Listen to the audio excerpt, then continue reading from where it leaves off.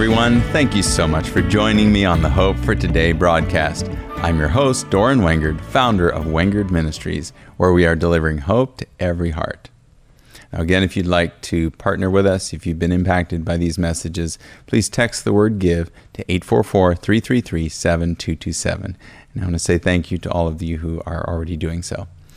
Now, I just came off of a minister's retreat, just had over the weekend. It was a few days, and the Lord, it was so amazing how just taking some time away, allowing the Lord to speak to my heart and journaling and writing through some things, how impactful that is. So I'd like to encourage you, if you get a chance to do something like that, definitely take up the opportunity and do it.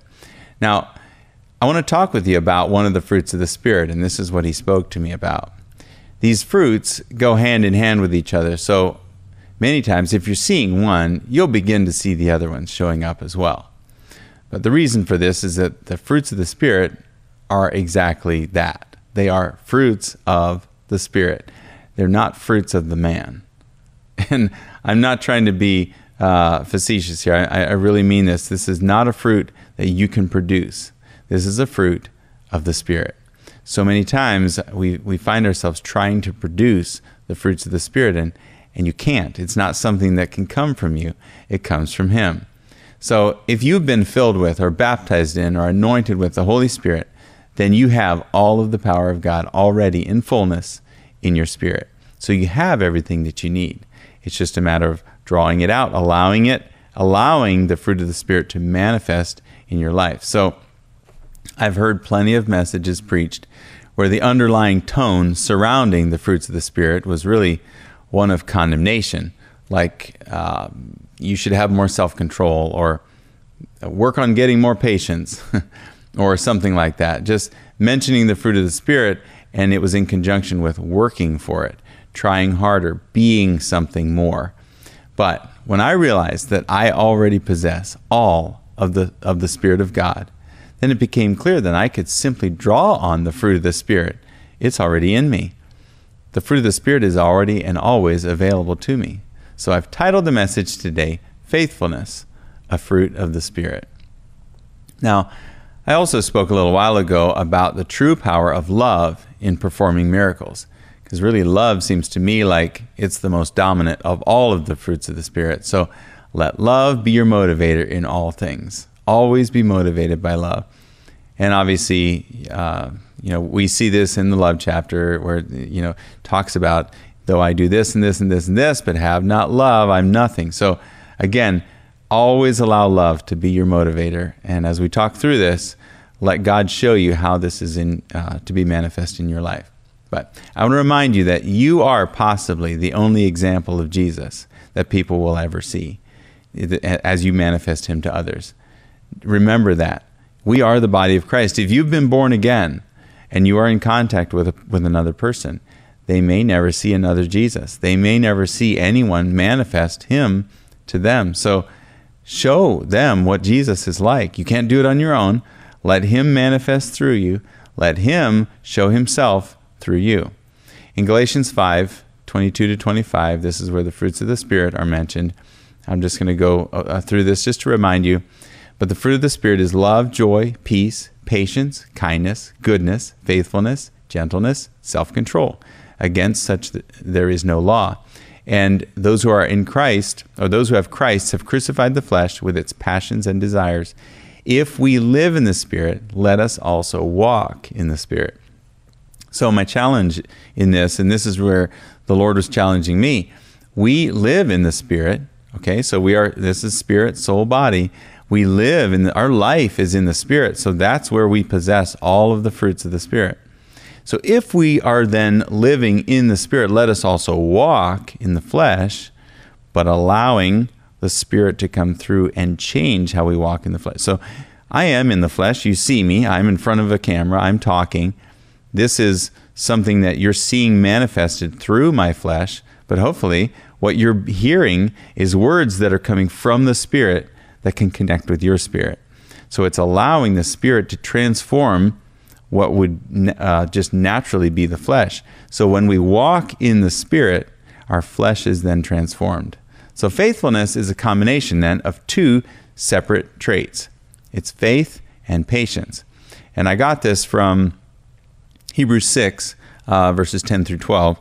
It's really where it talks about ministering to others, and that God does not, he does not miss that.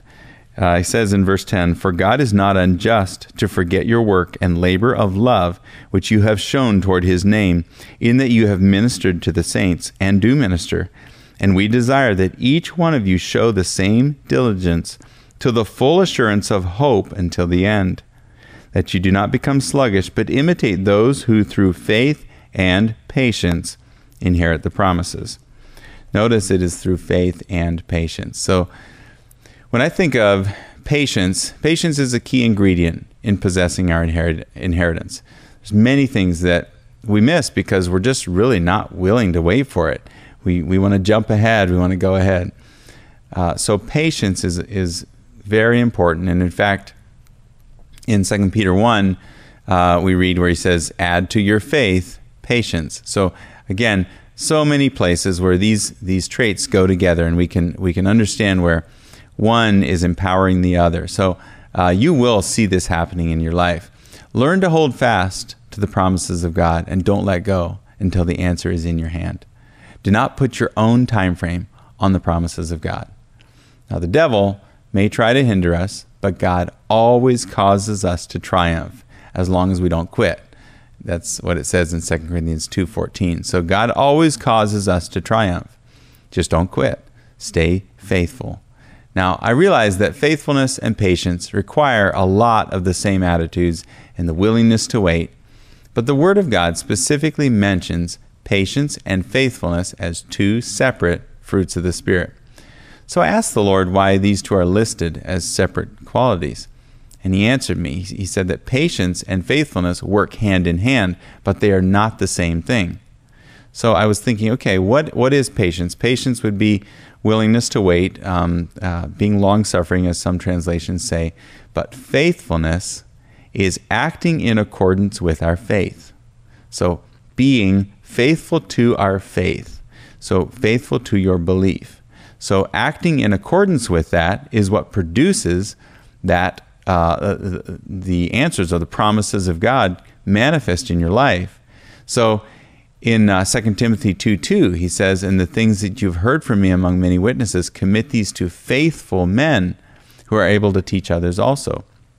So this verse describes the quality of a person that we are, if we are to commit our time and our leadership. And really, it's who we want to commit to as well. We see faithful men. We see faithful people. The fruit of faithfulness is something that we need to learn how to allow the Spirit of God to manifest that through us. And he will give us instructions. Jesus said, "If you love me, keep my commandments," or keep my instructions. Be faithful to my word. Another verse is 1 Corinthians 4:1. It says, "Moreover, it is required in stewards that one be found faithful." So faithfulness can apply to a lot of different areas. It's one of the primary character traits that must be found in individuals who are to be entrusted with the kingdom of God. See, God did not make so the kingdom of God is inaccessible. He made so that we can access it. But there are things that need to be met, and it's not that he's hard-hearted about it. It's that he knows how special of a treasure it is to access the kingdom of God. And so if we're not manifesting these things and allowing the Spirit of God to manifest through us, that we can't handle the kingdom of God. And so once we start to see these things manifesting, the kingdom of God and the promises of God become more and more evident in our lives and in the lives of those around us. So John even describes this with Jesus at the end of time. He says, "And the Lamb shall overcome them, for he is the Lord of lords and the King of kings, and they that are with him are called and chosen and faithful." So again, he mentions it all together. It's part of it. Part of living true to the King is being faithful to him. And so one main reason why people don't fulfill their God-given potential and calling is that they don't understand the full meaning of faithfulness. Or I guess if they do understand what it means, they are not willing to commit to it, which is a very real possibility that you've been given the opportunity, commit to this, and you say, I don't know that I can. So again, go back to the thing that God has asked you to commit to and be faithful to it. Paul even describes himself as being counted faithful by Jesus in 1 Timothy 1:12, where he says, and I thank Jesus, or Christ Jesus, my Lord, who enabled me because he counted me faithful, putting me into the ministry. So has Jesus counted you faithful? Is it something where he would say, the fruit of the Spirit, faithfulness, is evident in your life? It's being faithful to the truth of the word, being faithful to what you believe. So enablement, ability, and promotion, they're all results of the fruit of faithfulness in our lives. The kingdom of heaven works on specific laws and principles, and every one of them requires faithfulness in order to see the full benefit. You can't short-circuit it. You can't shortcut it. It's something that just takes time. It takes commitment. It takes being faithful. So I want to give you the definition of faithfulness so that we can see what that meaning is, and just to see it how we would in the English language describe it. And it's defined as being trustworthy, sure, true, loyal, reliable, accurate. So this description, I can easily see how when we look at faithfulness, we say, of course, he's a true friend, he's loyal, he's reliable. Or if you are accurate to the truth, you are faithful to the truth. So here's some examples of faithfulness that I was thinking about. Just faithfulness to Jesus, because he was faithful all the way to the death on the cross. He was the true example of one who was found faithful all the way to death and then resurrection, obviously. Faithfulness to accurately represent God's heart to the people that we meet. See, it's not just representing your own heart, it's representing God's heart. And this is why being motivated by love is so important. And then faithfulness to your spouse and your family. Faithfulness to your employer. Faithfulness to handling money. Or faithfulness to other believers and those around you.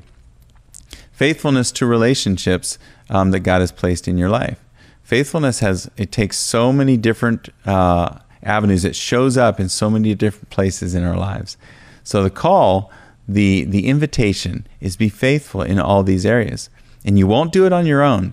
You'll be faithful in these areas by drawing on the power of the Spirit that's in you, the fruit of the Spirit that's already at work in you. So in other words, faithfulness means that your life and your words are true to the Word of God in each of these areas. Now, I want to talk through a couple more verses. Timothy describes faithfulness in more detail. In fact, he says in 2 Timothy 2, verses 22, he says, flee youthful lusts, but pursue righteousness, faith, love, peace with those who call on the Lord out of a pure heart. He's saying, avoid all of these things that would distract you, that would pull your heart away. Avoid them. Turn away from them and turn to the Lord. Turn in humility to the truth of the Word of God. And he said, avoid disputes, foolish disputes. So many people, they make provision for their flesh, and maybe you've done this. But when you do, you stay a baby and you don't grow up in the Lord. So this does not develop faithfulness in us. So what I'm talking about here is a quality of maturity in the Lord. God is calling us to mature in Him, to grow up in Him, and to show that to those around us. So it may even seem at times that you need to make serving God a higher priority than even your involvement with the necessities of life. There may be something that God calls you to do, and He says, I want you to do this. And you say, I can't because whatever. But I want to encourage you, God will not ask you to do something beyond what you're able to do. He gives you an invitation, and He says, come with me and do this. And this has happened in my life many times where I'm busy on something and I'm headed in one direction, and He says, go over there and talk to that person. And I go, I don't have time for this. And yet, if I take the time to do it, the other things in my life, actually, they come back around, and I really didn't miss out. He brings the things back around to where, you know what, it worked out. It worked out okay. It worked out good. But there's so many times that I can point to where I say, I don't have time, and I drive on, or I go on in my life and I say, well, I'm not sure that I can do that. And what happens is I then miss out on the kingdom of God manifesting in my life. I miss out on what he's trying to give me. He's trying to give me his goodness. He's trying to give me a reward. And so another example of this is someone who trains for the Olympic Games. So think about the training and discipline needed to become an Olympic athlete. So the athletes' schedule, their diet, and their time, it's not their own. They have to look beyond that. They can't just say, well, I feel like sitting on the couch and watching TV. They have to stay focused. They have to eat the right things. They have to exercise the right way. They've been given a regimen that they need to stick to, or they're not going to be able to compete.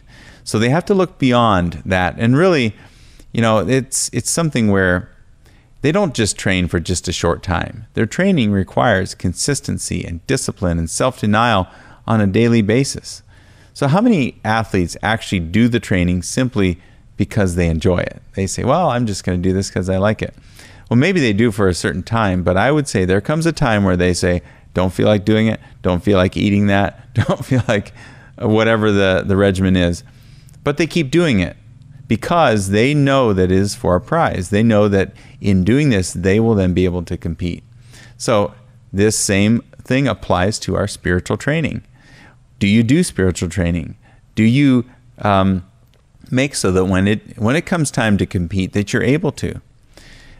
In 1 Corinthians 9, 24 through 26, Paul talks about running a race. I'd like to read that here. He says, Do you not know that those who run in a race all run, but one receives the prize? Run in such a way that you may obtain it. And everyone who competes for the prize is temperate in all things. Now they do it to obtain a perishable crown, but we for an imperishable crown. Therefore I run thus, not with uncertainty. Thus I fight, not as one who beats the air. And he talks about disciplining his body. He talks about staying focused. So why do we do this? We do this because it's not just for a perishable crown.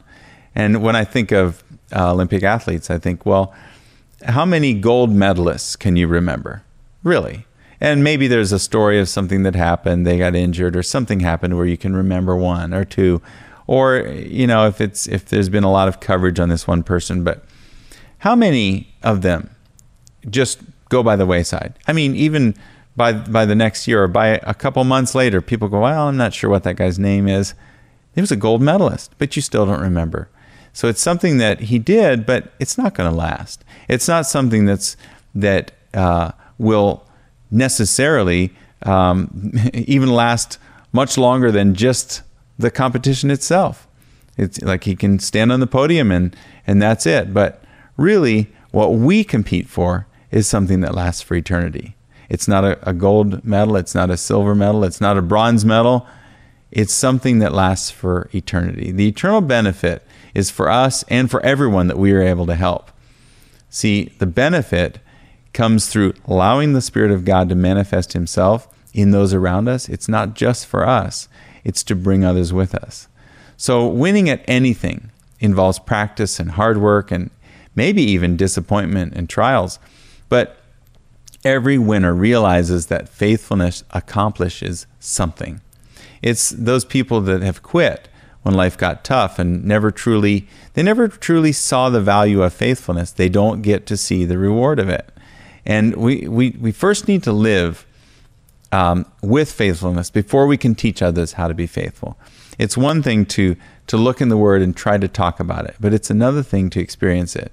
And this is really what the Lord was showing me this weekend, that there are things that have been accomplished. And I was looking at that and saying, how did that happen? And he said, it's because you were faithful. You were faithful to complete this. You were faithful to follow through with this. And now look what happened. And some of these things are ministry related. Some of them are just life related. They're projects. There are other things that I was faithful to them, and I was able to see the reward of it. Now, when I look at faithfulness and being patient and all of that, competing is one example, but another example is a farmer. Think of this. A student can study quickly for a test and maybe get a good grade. But a farmer, there's no shortcut to the harvest. There's no shortcut to faithfulness. A farmer has to Put in the time, cultivate the soil, put the seed into the soil, and then keep it watered and keep the weeds out and keep it protected. Keep that little plant able to grow until it's big enough to produce a harvest. And then the farmer has to come through and put in the sickle, do the work of harvest and gather the grain or whatever it is that he's growing, and then take it to market before he'll ever see the reward of all of his work. And he has to be faithful to it. He has to be willing to wait. Now, I heard a story that has really inspired and encouraged me, and it's such a good parable. Maybe you've heard of it, but it's a story of the Chinese bamboo tree. And it's a lesson that it really sticks with you. If you've heard it, I'm sure you remember it. And if you haven't, you will remember this. The Chinese bamboo tree teaches us success really in patience and faith and perseverance and growth and development, and really the power of faithfulness. So being faithful no matter what, knowing that what you're doing is producing even if you don't see it. So like any plant, it requires nurturing. It requires water and fertile soil and sunshine and all of that. So let's just say we've given this plant these things that are necessary for growth. And in the first year we look and there's no visible signs of activity. In the second year, no growth above the soil. The third year, the fourth year, still nothing is visible. Nothing's visible. We're still watering this ground. We're still keeping the weeds out of this ground. It's just soil. We can't see anything. The farmer's patience is tested, and he could begin to wonder if his efforts of caring for it, of watering it, will ever be rewarded. But finally, in the fifth year, it's a miracle. It seems like a miracle. There's explosive growth.